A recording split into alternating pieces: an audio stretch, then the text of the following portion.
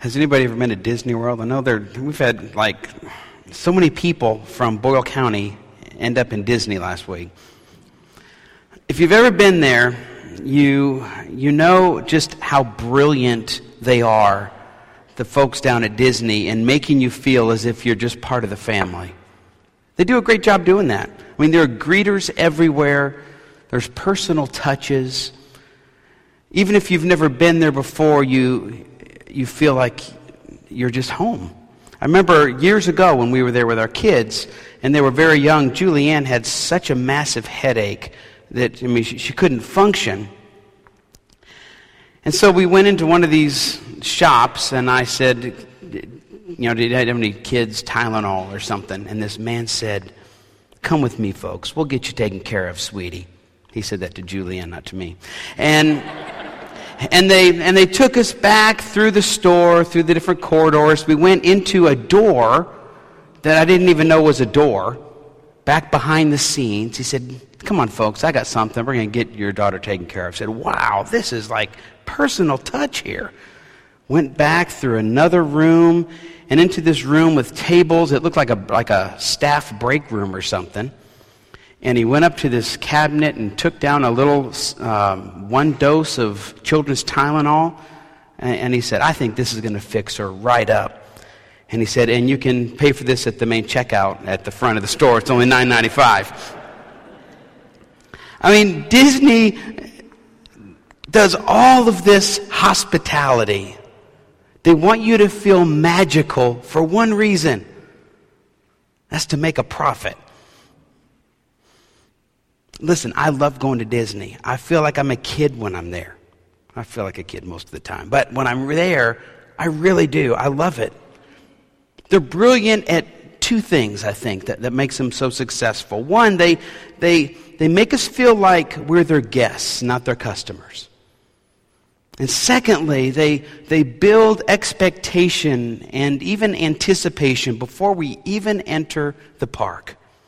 It's like, oh, we can't wait. Oh, what's going to happen? I mean, when it comes to making people feel at home, Disney does. In fact, they have an institute. It's called the Disney Institute.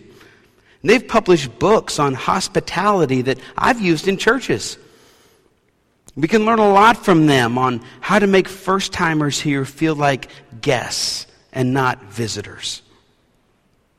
And when it comes to building expectation, nobody does it like the folks at Disney. You can wait in line for an hour, and it's okay, because they entertain you while you're in line.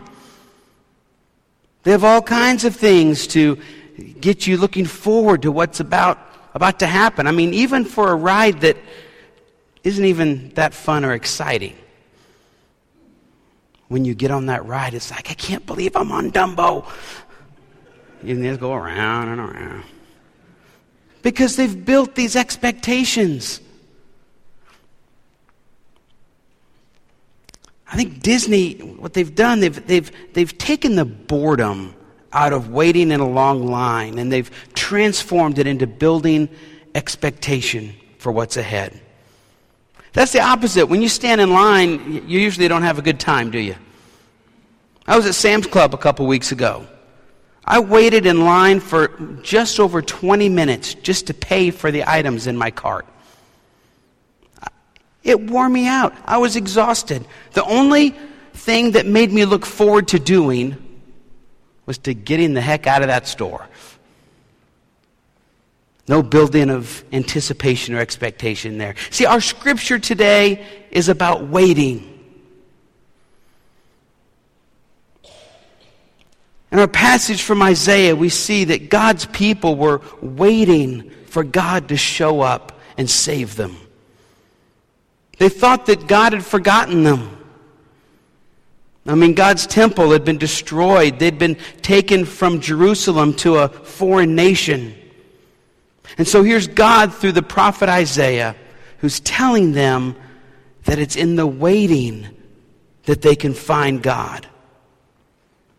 Our passage of Scripture actually begins in verse 25.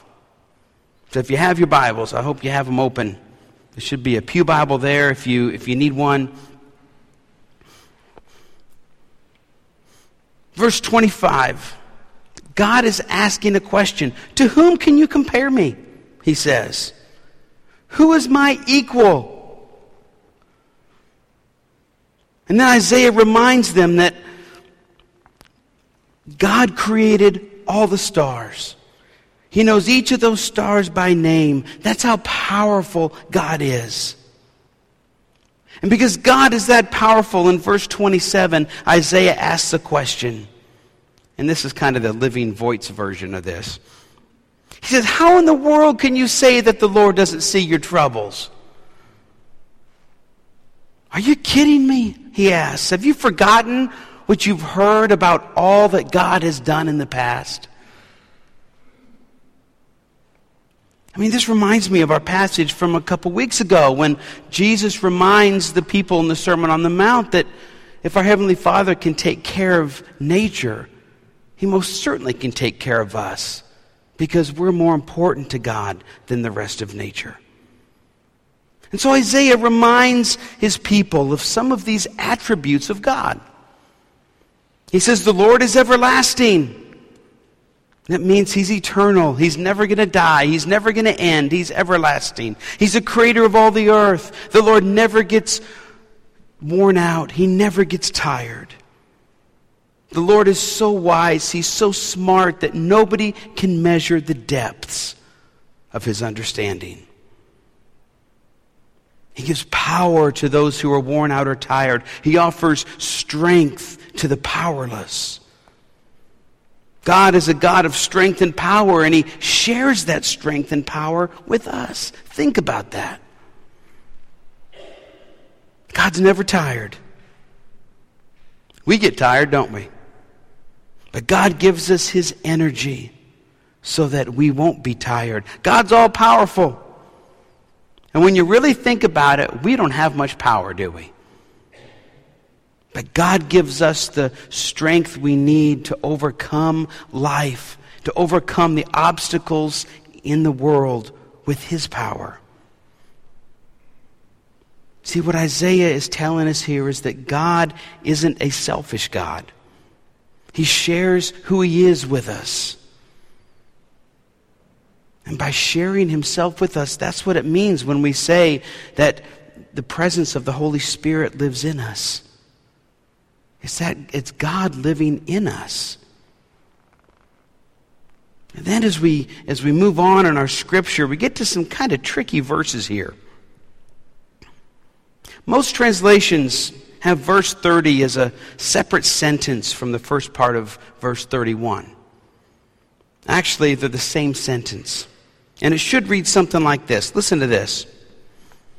Though teenagers will eventually get tired, and hand-picked elite athletes will stumble, those who wait on the Lord will find new strength. Isn't that beautiful?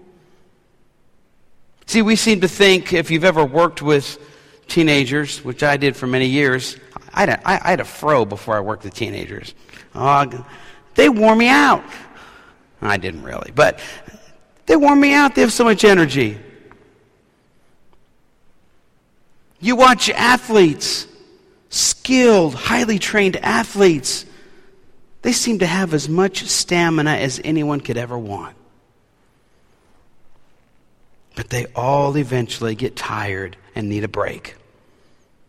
See, the secret to having God's strength isn't having athletic strength.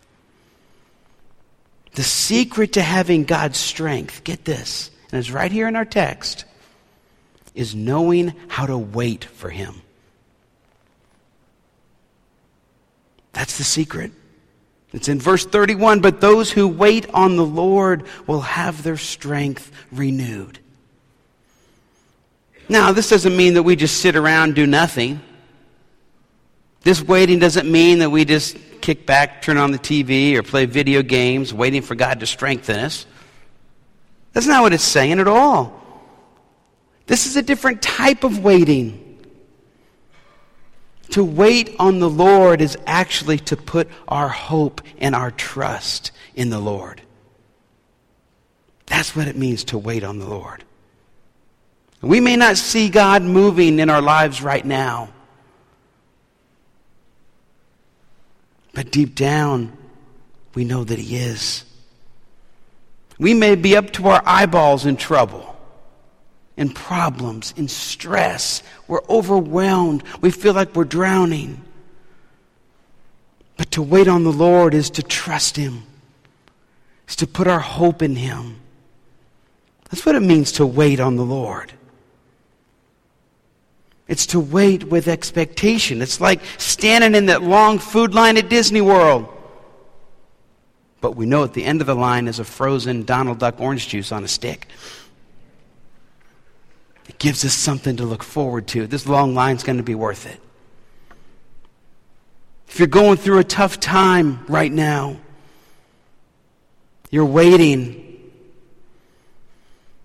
But you know that if God placed each of the stars in the universe, He's going to see you through this tough time. So you wait in the Lord with that expectation that He's going to come through for you. If you've worked with me at the church, you know I'm not good at waiting. I like things done now. Let's go. I don't like to waste a single second of my day. Let's go. I mean, type A+ personality, I guess. But that's not good for us. Especially when waiting means that we are putting our hope and our trust in God. Many of us don't want to do that, as strange as that sounds. Many of us don't want to put our hope and trust in God. We want to put our hope and trust in ourselves and our ability to solve our own problems. You know what happens when we do that? It's an epic fail. We let down ourselves and we let down those that we love. When we put our hope and trust in our own skills, our own smarts, our own abilities. When we wait for God, we're looking with expectation for God to come to our aid. And when that happens, a funny thing takes place. And it's in verse 31. It says, we fly high like eagles with wings. We run and we don't get worn out. We walk and we don't get tired. See, it's in the waiting and that we find our strength in God. We don't find our strength in God in the actual doing of anything. See, by waiting on God, by just trusting Him that He knows what He's doing, we grow spiritually to such an extent that we have a much bigger view of our lives. That's why we see this image of the eagle. Just like an eagle has a bigger view of the world when it's soaring than it does when it's on the ground. When we wait on the Lord, we're able to have a view of our lives that's a holistic view. We're not just looking right here at the tiny steps of our lives. We're able to see with a broad picture. Being lifted above our world by God like an eagle flying over the world gives us a view of the world that, let's face it, humans didn't see in Isaiah's time. I mean, the highest view of the world they probably saw was when they stood on a hill. So for Isaiah to write this was unbelievable. Those of us who have flown in an airplane, we've seen a big view of the world, haven't we?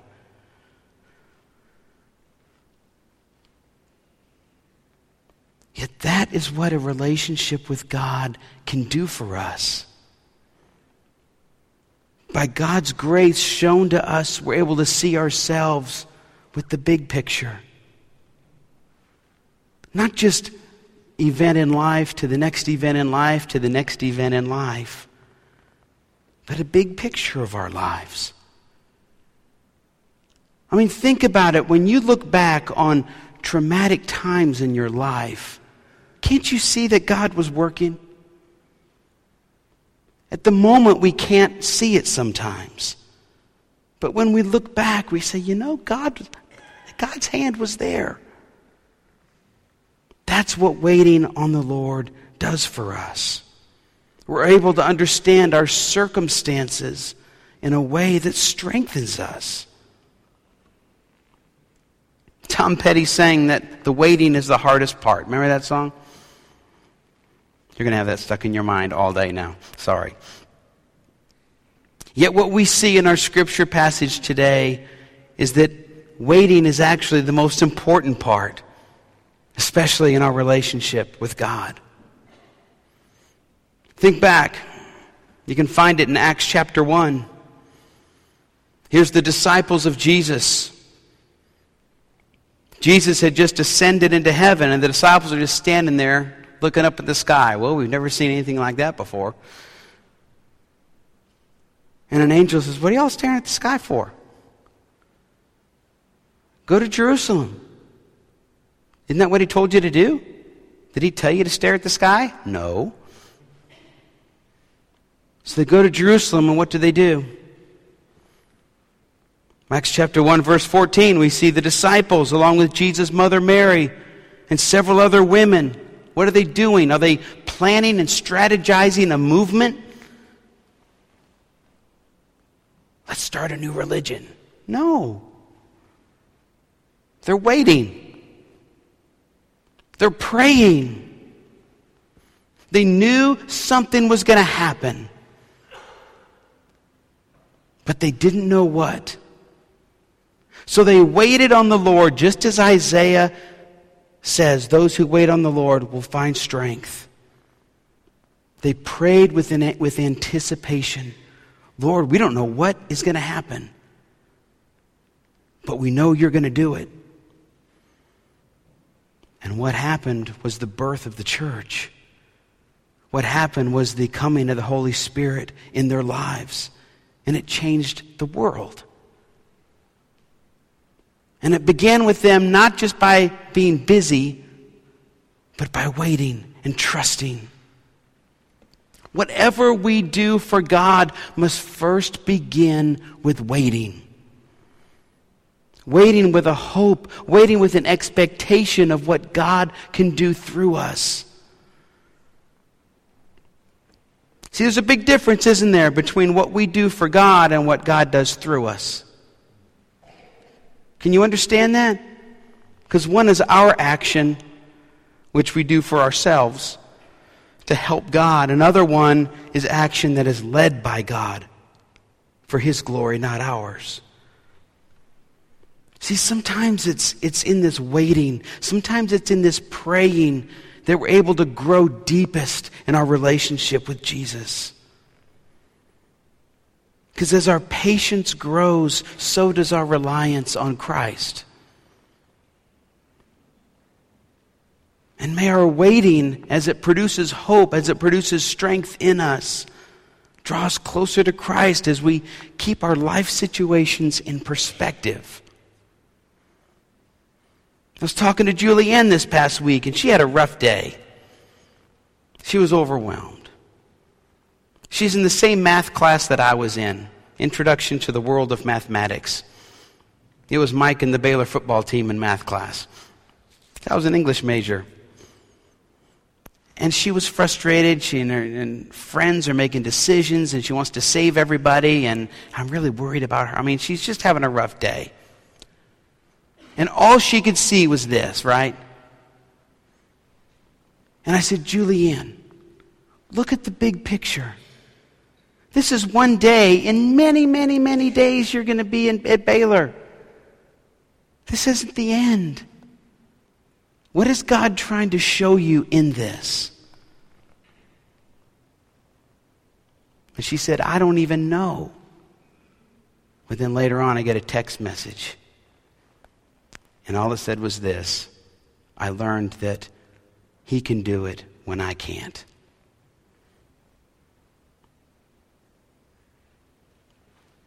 See, it's not about our situations. It's not about what we do. It's about having an expectation of what God is doing. It's seeing our lives for the big picture, not just on the disappointments that happen every day. See, God working through us allows us to see ourselves with a completely different perspective than if we did something for God on our own strength. Listen, wait on the Lord as we understand it today. Remember, it's just sitting and trusting Him with anticipation, knowing that He's going to move. Wait on the Lord and you'll find strength that you've been missing in your life. Wait with trust and hope for God to rescue you so that when He does, and He will, God is going to see you through whatever you're going through. And if we wait with this trust and hope and anticipation and expectation, we'll know who to give thanks to. Because God always comes through for us. Maybe not the way that we thought it might be. But He gives us a vision of our lives that's as high as the vision that an eagle has when it's flying.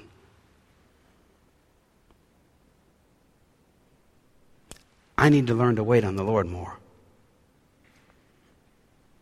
We all do. Because it's where the fruit of the Spirit grows. And God can minister to us. Let's pray.